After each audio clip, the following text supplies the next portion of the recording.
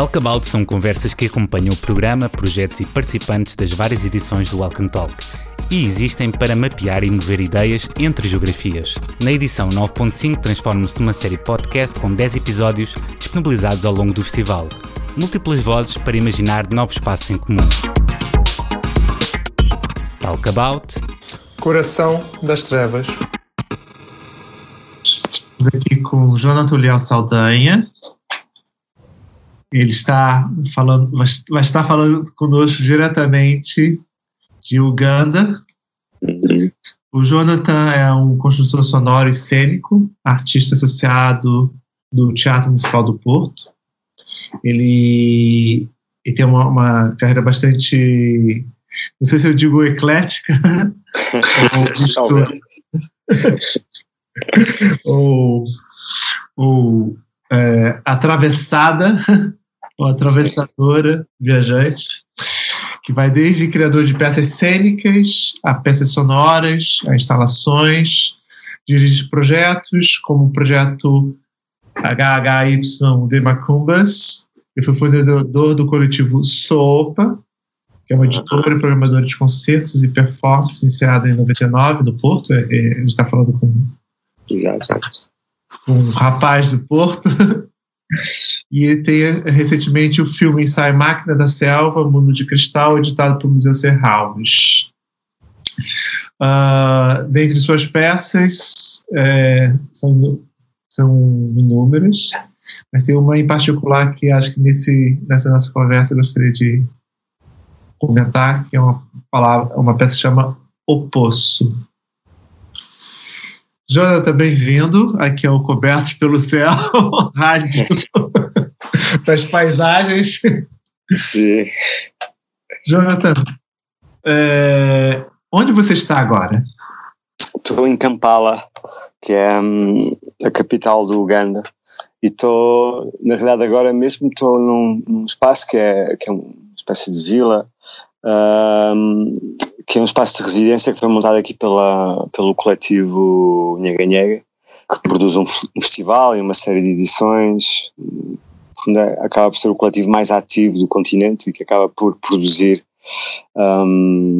discos e festivais e concertos para músicos de vários países do continente. E eles têm aqui uma espécie de sede, que é um espaço também de residência, onde estão uma série de músicos do Congo alojados.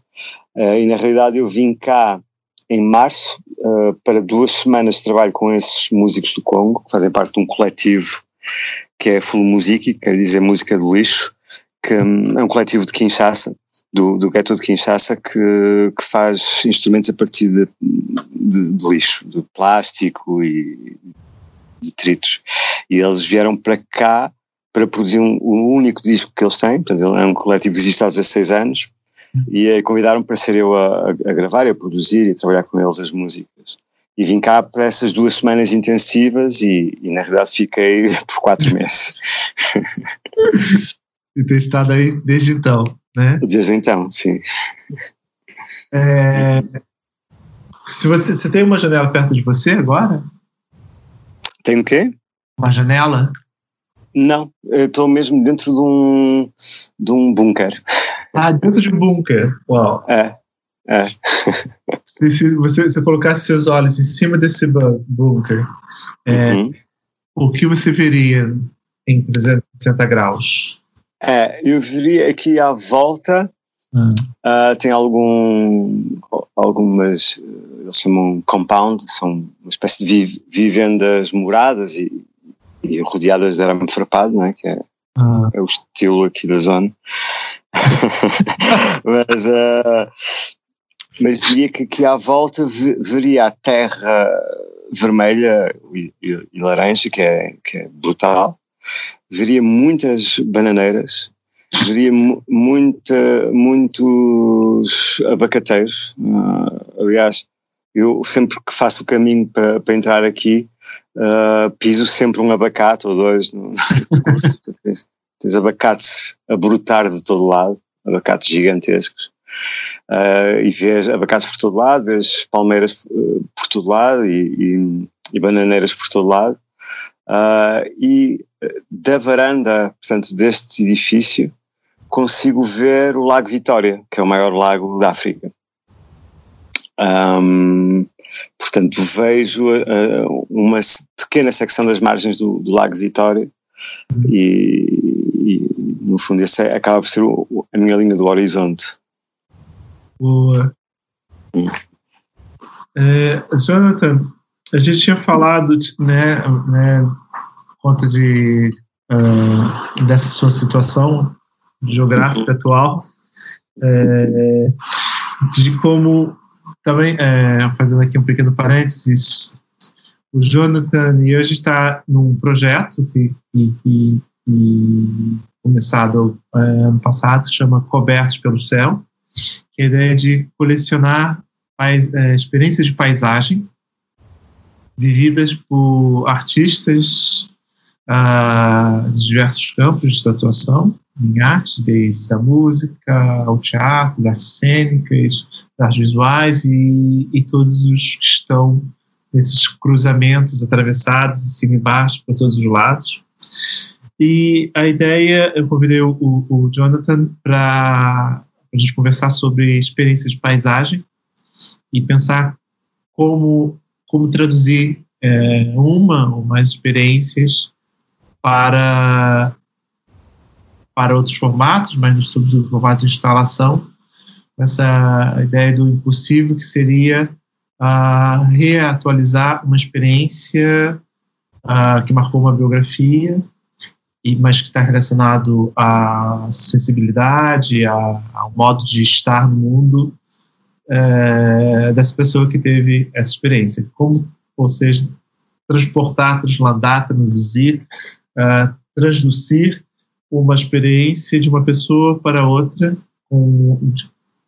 mantendo, de certa maneira, a possibilidade do outro ter acesso, através dessa experiência poética, espacial, que esse artista apresenta em suas obras. Então, isso que nos reúne aqui, entre várias outras coisas que a gente tem descoberto, vários interesses em comum, né? Vários gostos em comum. Um deles, a literatura, e no caso aqui, um romance do Joseph Conrad, que se chama O Coração das Trevas, The Heart of Darkness. Jonathan, logo no início, há aqui, para os que não leram O Coração das Trevas e o seu deles,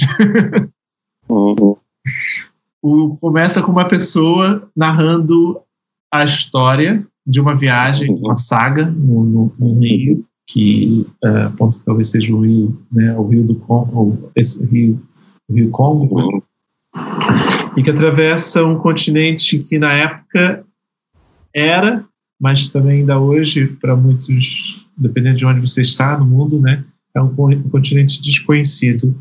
E junta trevas, como aquilo que você não vê, aquilo, né, o desconhecido, mas também fala de uma história de ganância, de exploração. Quando você leu esse livro, você se lembra? Foi em que momento? Eu cheguei a esse livro via duas pistas. Uma pista foi o Apocalipse Now, o filme, que sempre me marcou muito enquanto essa relação de violência extrema de um combatente que, especialmente no Vietnã, numa guerra tão abstrata, ou seja, que era tão difícil de perceber qual era o lado em que os americanos estavam a lutar, se era contra o comunismo, se era a favor do Sul, ou se era a favor, na realidade, da estabilidade que o Nixon queria povoar a sua imagem, mas na realidade resultou numa violência extrema de uma série de putos de classes desfavorecidas americanas que foram parar a uma selva. E no Apocalipse Now tem imagens absolutamente incríveis desta subida pelo rio, não é? Uma subida à procura de um par que se perdeu, ou que perdeu de alguma forma os pontos de identificação com aquilo que chamamos contexto social. E no Apocalypse Now isso é muito claro, e é um trajeto longo até chegar lá ao Marlon Brando, ao Kurt, que enlouqueceu e que está perdido numa espécie de culto da sua própria imagem no meio da selva. E na realidade, pouco tempo depois percebi que o filme era baseado, ou seja, pegava em toda a dimensão plástica e histórica do Vietnã, mas na realidade o arco dramatúrgico era o Coração das Trevas do Conrad. Ou seja, esta ideia de subir por um rio à procura de um par que se perdeu, ou que perdeu as luzes de uma espécie de civilização, não é? Uma espécie de antítese. Pareceu-me super interessante, e depois voltei outra vez a cruzar-me com isso, com um livro do Ballard que acabei por trabalhar muitas vezes, que é o Mundo de Cristal, e ele também retoma isso no Mundo Submerso, de Drowned World, que são duas histórias de ficção científica apocalíptica, numa fase em que ele descrevia muito sobre a destruição da humanidade através da paisagem, ou seja, de catástrofes climáticas e por aí fora. Isto muito antes de sequer se falar destes mecanismos. Mas especialmente o Mundo de Cristal, ele fala também de uma série de humanos que se perdem numa selva, e uma selva que começa também ela própria a transmitir efeitos estranhos, uma selva que fica presa no tempo e que fica cristalizada, como se a luz a bater nas folhas ficasse presa nas folhas, uma espécie de cristalização da luz à volta da selva. E senti que tanto o filme como o Mundo de Cristal apontavam outra vez para esta viagem na paisagem. Claro que o Coração das Trevas tem uma série de outras relações super interessantes de estudar, claramente toda a relação de dicotomia entre aquilo que era mostrado como a civilização, a luz, né? Neste caso o Ocidente, e aquilo que era a escuridão, a selva, a África, ou seja, uma espécie de dicotomia de conquista, né? entre a luz e a sombra. Mas para além do lado destas dicotomias humanas que surgem nesse livro, existe também uma relação do humano por si com a paisagem, e é essencialmente essa que sinto que produz mais ressonância com alguns interesses do meu trabalho. Essa imersão na paisagem e de alguma forma ter sempre como noção que a paisagem é em si algo não humano, ou seja, a nossa extensão prostética daquilo que pensamos que é a organização social, espacial, a razão, aquilo que estipulamos enquanto domínio através da palavra, através do conhecimento daquilo que vemos e aquilo que percebemos do mundo, tem sempre uma espécie de fronteira que se estende e que avança, e que vai limitando sempre o conhecimento, uma espécie de linha, e nessa linha, de alguma forma eu vejo a paisagem uma espécie de emanação da alteridade maior, ou seja, o máximo potencial da alteridade, portanto uma potência para um diálogo, mas também uma potência que revela coisas sobre o humano.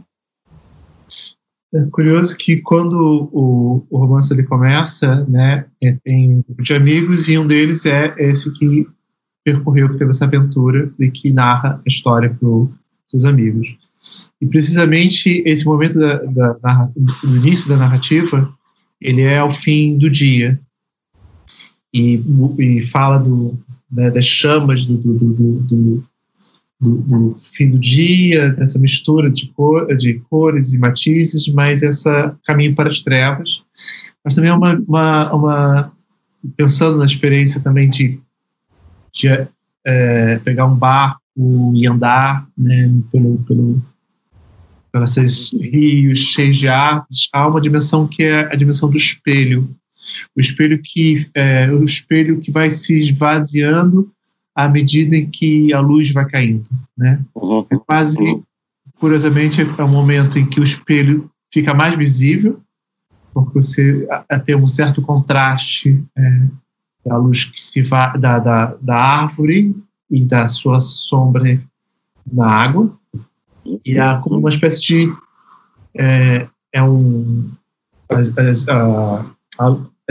os contornos vão ficando mais prementes, né, mais perceptíveis, e logo o seu espelho na água, mas esse é o momento do desaparecimento, né? Então essa quando você fala, né,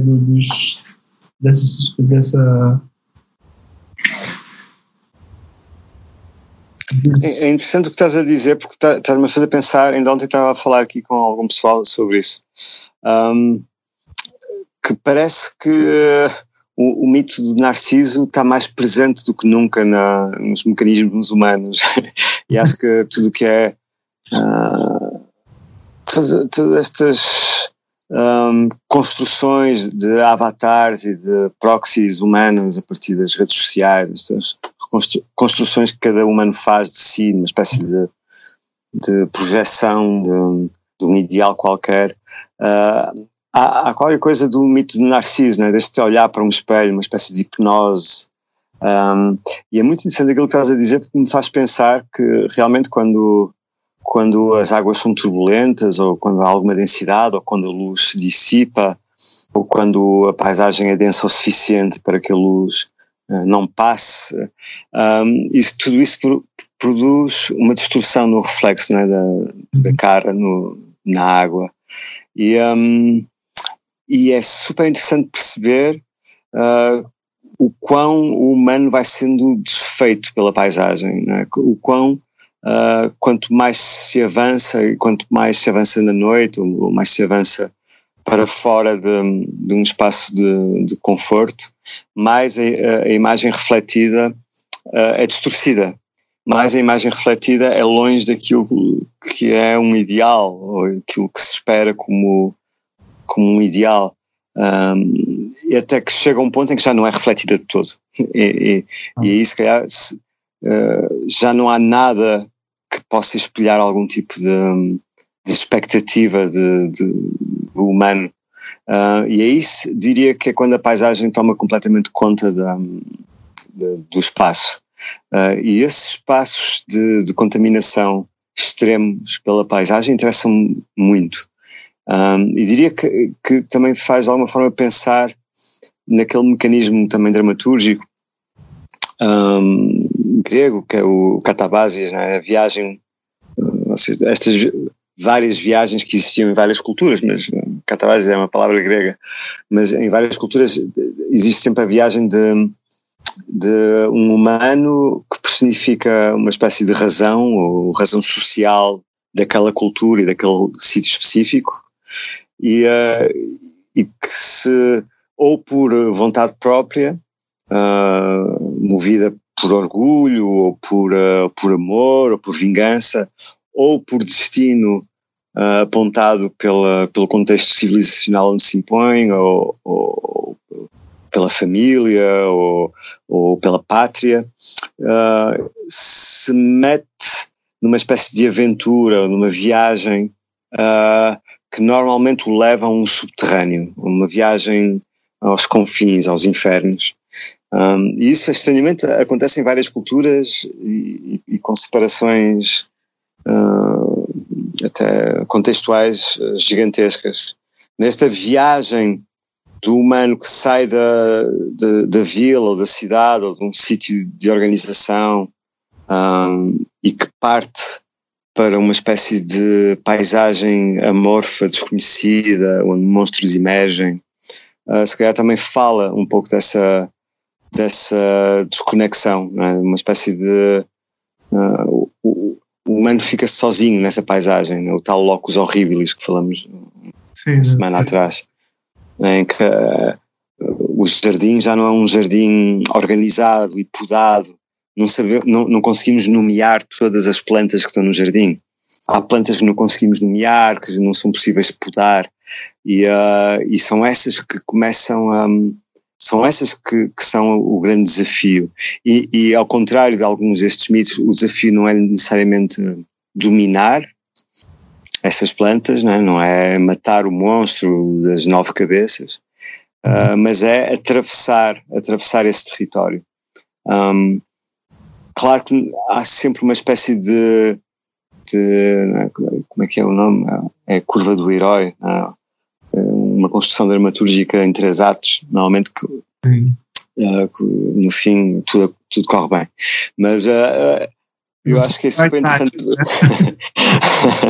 mas eu acho que é super interessante perceber quando na realidade, nessa interseção entre humano e paisagem, quando as conquistas e as perdas são partilhadas, quando no fim não há a conquista de um pelo outro, mas apenas um diálogo. E eu acho que se calhar esse é um dos grandes motores daquilo que vejo em algum do meu trabalho, e se calhar o Poço fala um pouco disso. Você nos falaria então sobre o Poço como é essa peça? O Poço está muito ligado a uma das experiências que a gente está interessado, mas que isso fica uma surpresa para depois, mas era interessante saber sobre o Poço, porque agora está me dando também a percepção, né, quando você falou do momento de uma espécie de...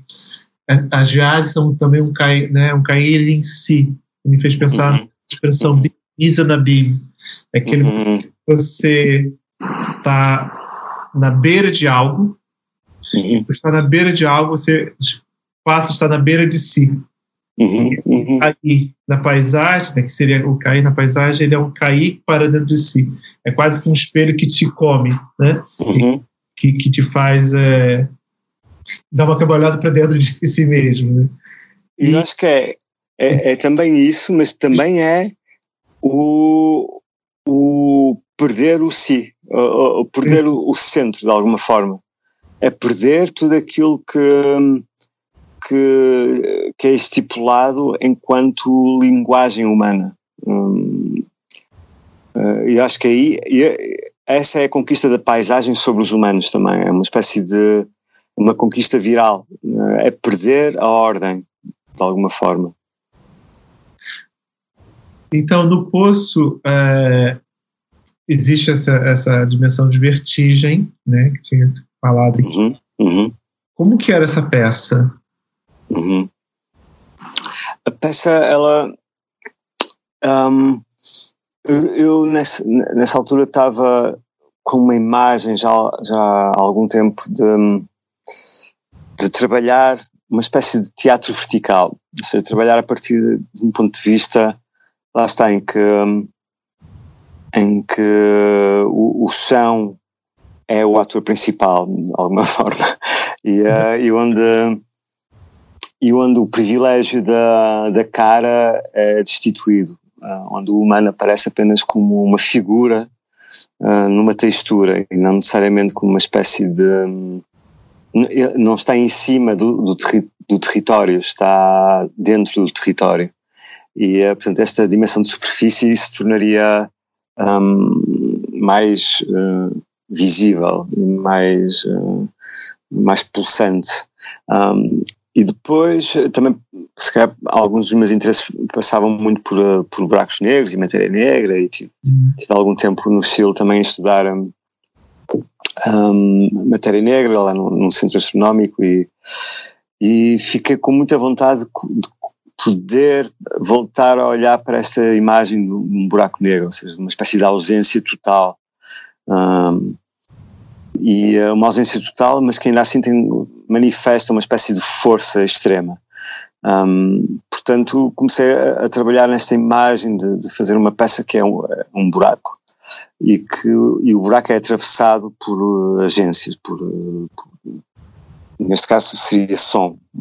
O som atravessa o buraco, mas o som é o som de objetos que caem, objetos de produção humana. Estive em estúdio a trabalhar com um engenheiro, a gravar imensos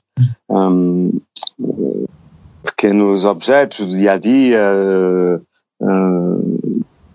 copos de plástico, moedas, chaves, pneus de carros, coisas mais ou menos do habitual e que são, no fundo, subprodutos minerais ou subprodutos de petróleo, ou subprodutos de extração mineral ou processamento de metal, e de alguma forma seria voltar a dar esses objetos humanos de produção dos sangues da terra, voltar a dá-lo à terra, uma espécie de oferenda a partir de um buraco privilegiado para o interior da terra.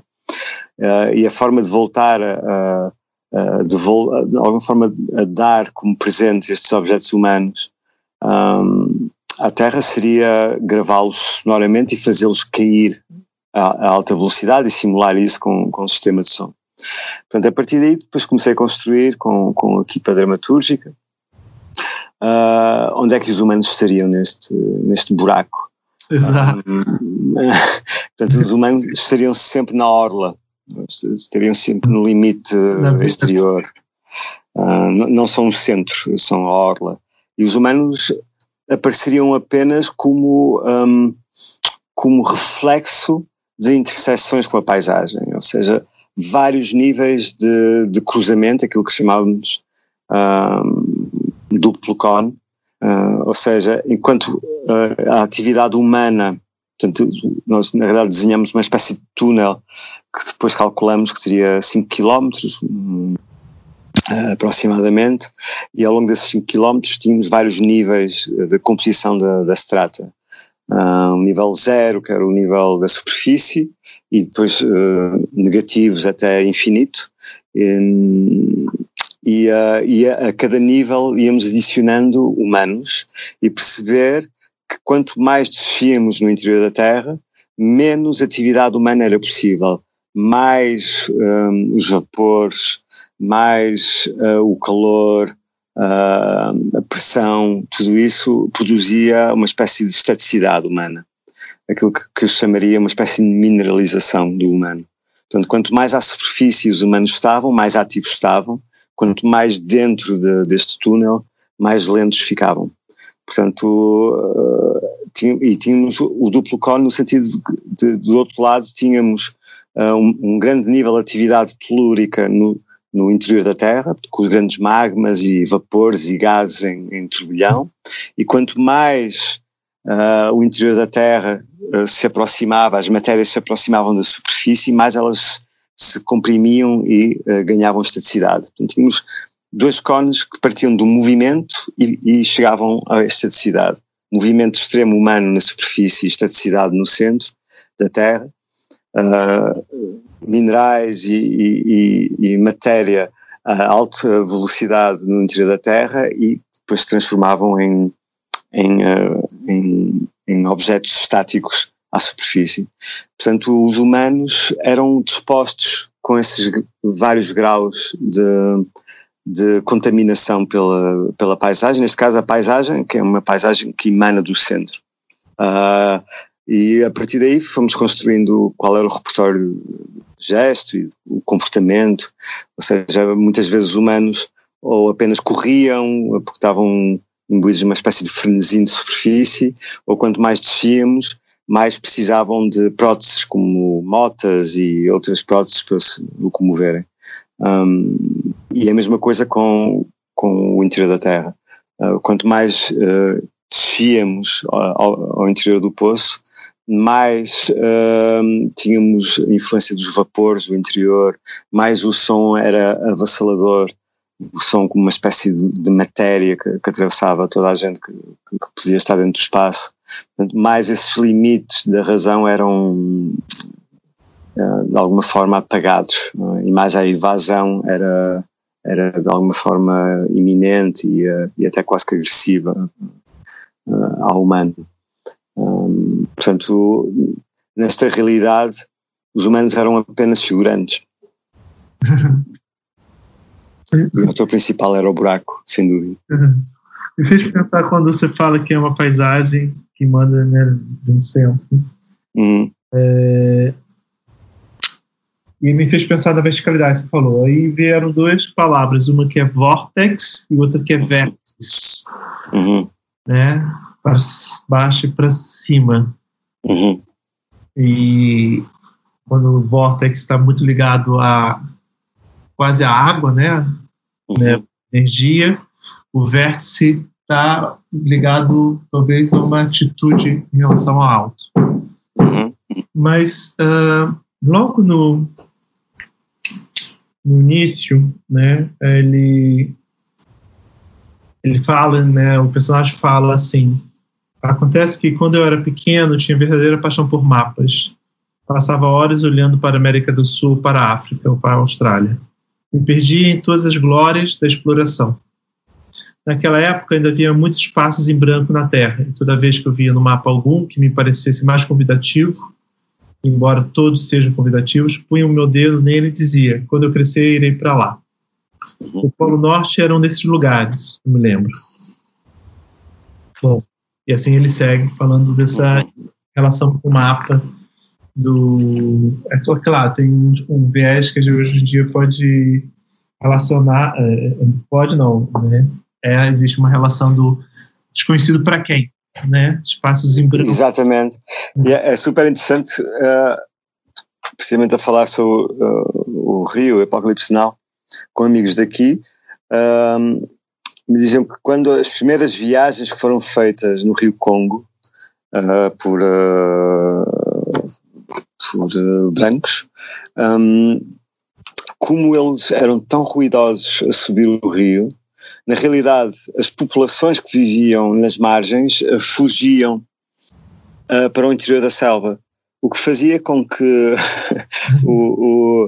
quem estava no barco achava que não havia ninguém, que era uma espécie de terra virgem onde não havia humanos a viver. Simplesmente porque eram tão ruidosos a fazer essa subida pelo rio que as populações locais fugiam com antecedência quando ouviam a chegada pelo rio acima. Na realidade é interessante pensar que há sempre alguma coisa a acontecer em todo lado, não é? Há sempre uma densidade, mas por vezes a forma como se chega aos sítios faz com que essa densidade dissipe, não é? E depois tudo isso provoca uma espécie de relato de uma floresta quase que virgem, quando na realidade era uma floresta hiperhabitada, com uma série de densidades e tensões tribais e portanto havia muita vida e complexidade, e não era necessariamente apenas uma paisagem florestal vazia de humanos, mas mesmo essas que são vazias de humanos também não são espaços, de alguma forma não são espaços que estão à espera de ser nomeados. E voltamos um pouco quase à ideia adâmica do humano a nomear a paisagem. Não é necessário que as coisas tenham um nome para existirem, né? E muito menos, e felizmente cada vez menos, essa noção altamente eurocentrada de tudo aquilo que é compreensível, tudo aquilo que existe pode ser compreendido e pode ser nomeado, uma espécie de positivismo pós-iluminista da ciência. É claro que não, é claro que há coisas que escapam constantemente, e escapam precisamente porque é essa também a sua natureza, a natureza de não ter forma, e é muito interessante, penso eu, para humanos poderem lidar com essas naturezas sem ter que necessariamente ordenar a partir de uma espécie de espelho ou de imagem daquilo que deve ser ou aquilo que pode ser. Aqui fala também da ideia dessa exploração a partir de uma ideia, né? Uma ideia que me leva para algum lugar e ela é tão forte e potente que ela ela não se impõe ao lugar. Se impõe ao lugar, exato.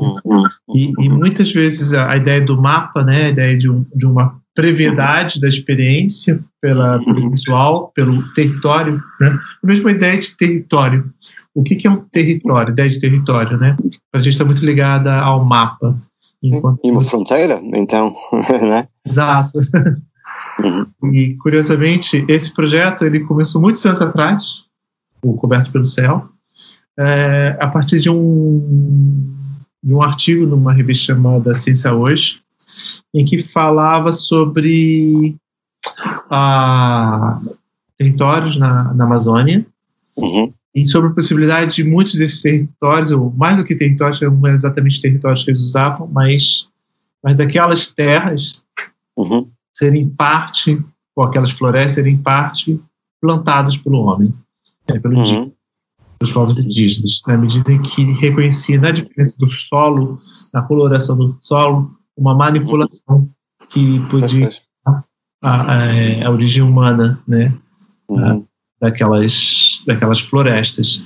E nesse próprio artigo falava de como, embora parecesse uma floresta, ou seja, uma organização não humana, para aqueles povos indígenas, eles sabiam onde buscar determinadas coisas, determinados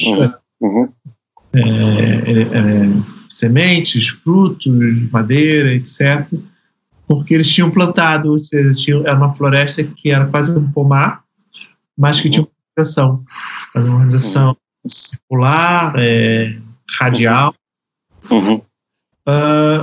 e foi quando surgiu, será que a geografia espelha uma cultura, né? Até que ponto aquilo que eu vejo, que eu identifico com a natureza, até que ponto essa natureza ela pode ser um espelhamento de uma cultura, ou até que ponto uma cultura é espelhada pela sua geografia, essas dicotomias mais amplas. Acho que podem existir vários casos desses, mas a grande escala da paisagem é precisamente a escala pré-humana. Ou seja, a escala da paisagem é a escala que não quer saber necessariamente dos humanos. E por mais que em alguns casos possam existir uma contaminação regular, civilizacional, mesmo de ler Babilónia, os seus jardins, ou seja, uma espécie de uma construção de paisagem a partir de um ideal cultural daquele momento e daquele local, ainda assim ela escapa sempre, ela é sempre detentora de muitos mais mistérios e detentora de uma potência que de alguma forma olha com alguma distância ao humano, ou seja, o humano é apenas mais um animal, de alguma forma. Não é um animal privilegiado, é um animal que se impõe à paisagem, sem dúvida, mas não me parece que a grande escala, pelo menos deste planeta, seja uma construção humana. Claro que cada vez mais, e com estas novas ideias do antropoceno, claro que há uma inscrição do humano na paisagem. O nível de contaminação que provocamos, tóxica, de espacial, de construção, de inviabilização de solos, ou seja, de deformação do ozono, contaminação dos grandes oceanos, ou seja, tudo isso tem um impacto na paisagem violentíssimo. Mas também existe, se a gente pensar, porque o humano, se a gente pensar nos povos da floresta, mas não só os povos da floresta, diversas civilizações, e o contato com o mundo não significava a sua destruição, né?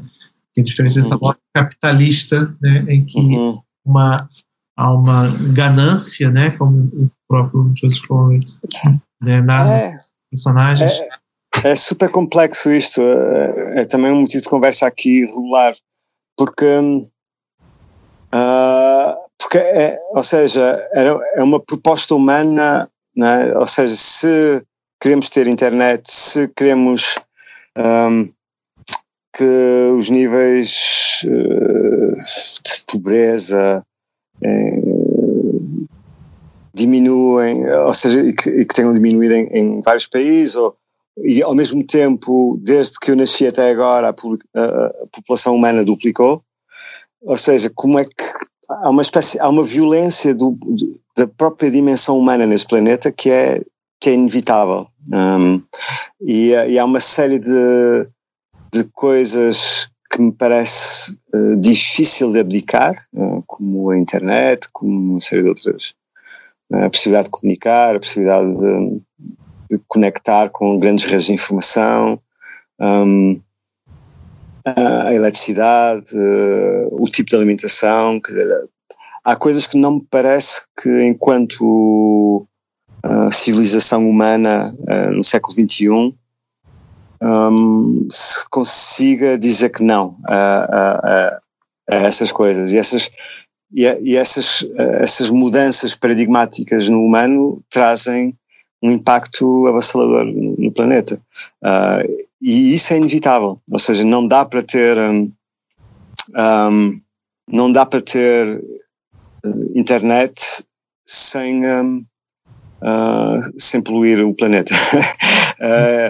Agora, ou seja, se calhar dá, mas então é preciso mesmo focar nas alternativas que existem.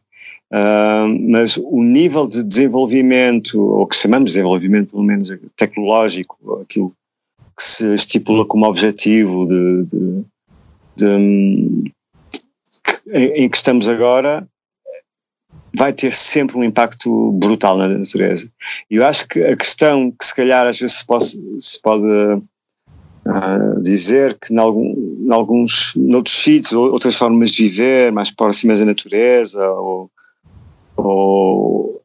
com menos artefactos tecnológicos, e provoca menos impacto na natureza, sem dúvida. Mas eu acho que não tem apenas que ver com o respeito pela natureza, acho que também tem muito que ver com a própria técnica que é utilizada.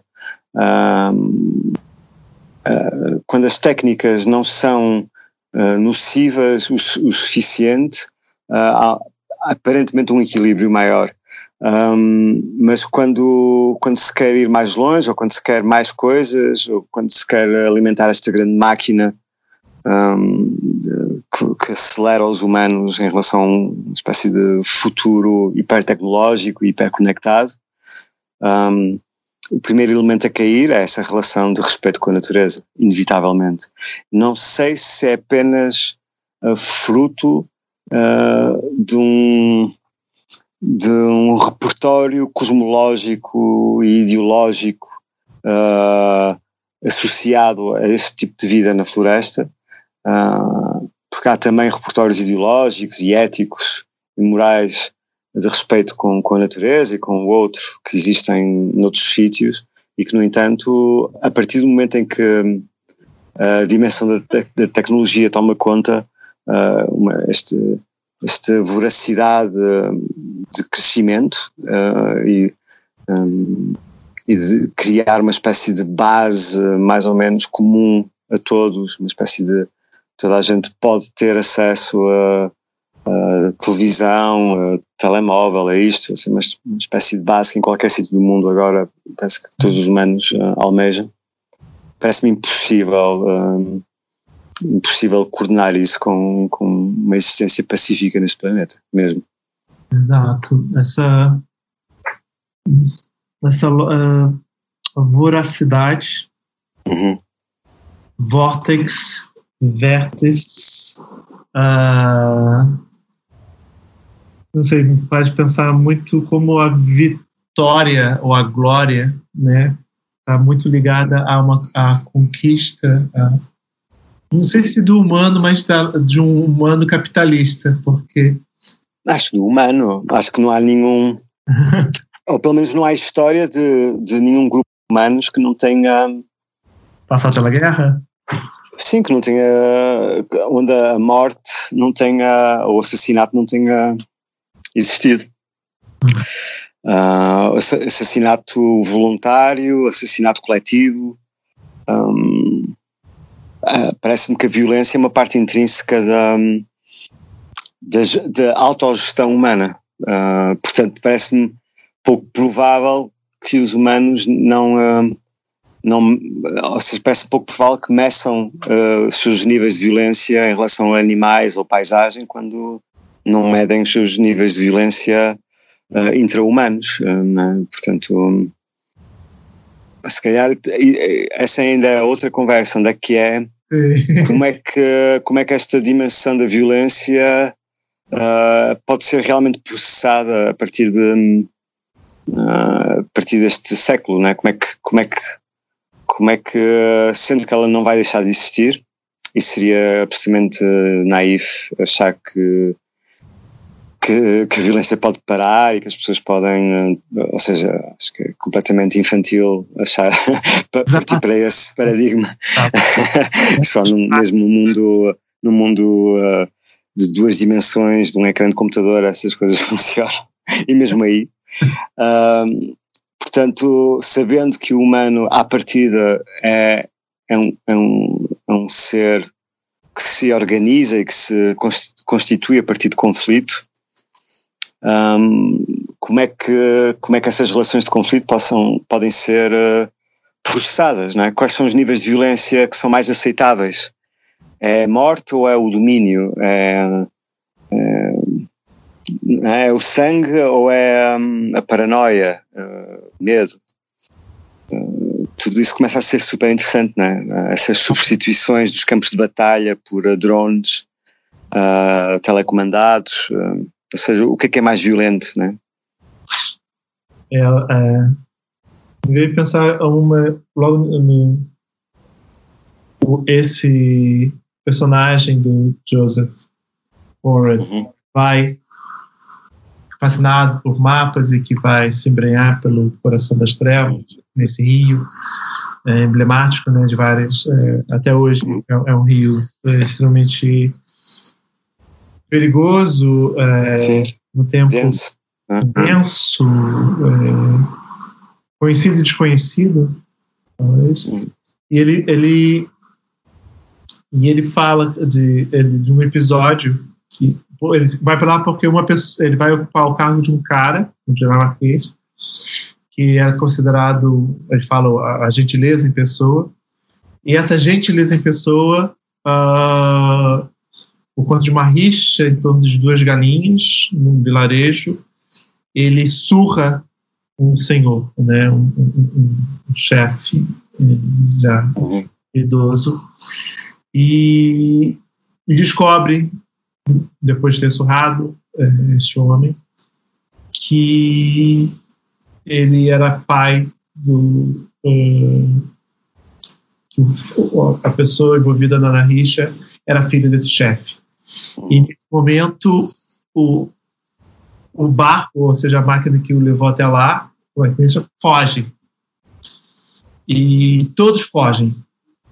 Não é narrada a morte desse dinamarquês, mas é narrado a fuga do vapor, maquinista e de toda a sua equipe, a fuga de todos os homens e mulheres e crianças desse vilarejo. De repente há um vazio em torno e só temos na narração os ossos desse dinamarquês que a relva ganha, né? Quando finalmente, curiosamente, há um testemunho que a gente não sabe quem, mas talvez seja esse próprio personagem, quando chega nesse vilarejo e que só encontra a alçada desse dinamarquês e essa aldeia vazia e a natureza que retoma sobre um conflito, aquele então é um vazio não dito, né? Que ela só fala do depois, a gente não sabe quem matou e como matou esse esse vazio. Bem, a gente vai ter que caminhar para o fim do Não, o nosso, talvez. Eu espero que não o nosso, para já, mas sim. Mas se tiver que ser, outros humanos continuarão, né? Eu vou pedir para você, Jonathan, talvez, vou te dar, pensando num tempo finito, o que você conseguiria dizer em 1 minuto sobre uma selva e sobre o cristal, que são 2 palavras que estão no seu filme Ensaio Máquina da Selva e Mundo de Cristal. Desafio lançado. Sim, eu diria que selva para mim ocupa sempre. Lembro-me sempre daquela. Há um vídeo no YouTube que vi uma série de vezes de quando o Herzog estava a filmar o Aguirre. E é muito interessante porque há muitas vezes esta imagem da selva como um sítio de beleza pacífica, de alguma forma. E na realidade a selva sempre se mostra para mim como uma imagem desta alteridade máxima. E o Aguirre diz que a selva é uma espécie de espaço de eterno assassínio e fornicação. Ou seja, a selva é um sítio horrível e é um sítio de eterno assassínio e fornicação, que me parece belíssimo porque é a potência máxima da vida, não é?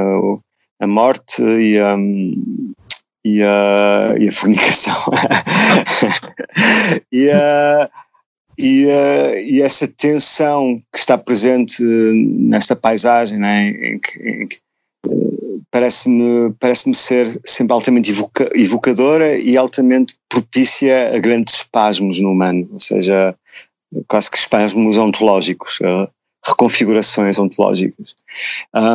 E diria que cristal, no sentido de uma ligação mineral, mas também essencialmente uma espécie de ligação de aprisionamento da luz.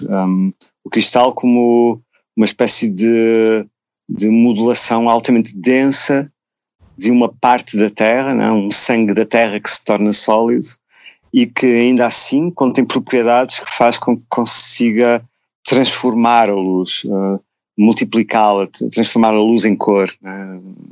E essa possibilidade estática do cristal, que dentro da sua estaticidade tem uma espécie de multiplicidade de cores e de modulação, de formação óptica da paisagem, e a paisagem da selva como um potencial de caos altamente energizado e em constante movimento, esses 2 elementos em conjunto parecem-me ser motores imagéticos fortes.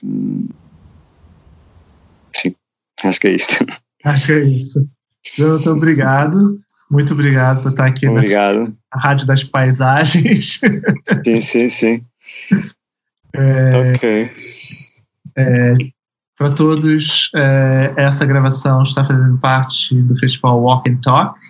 É um festival que acontece no meio do Oceano Atlântico, na ilha de São Miguel, na cidade de Ponta Delgada.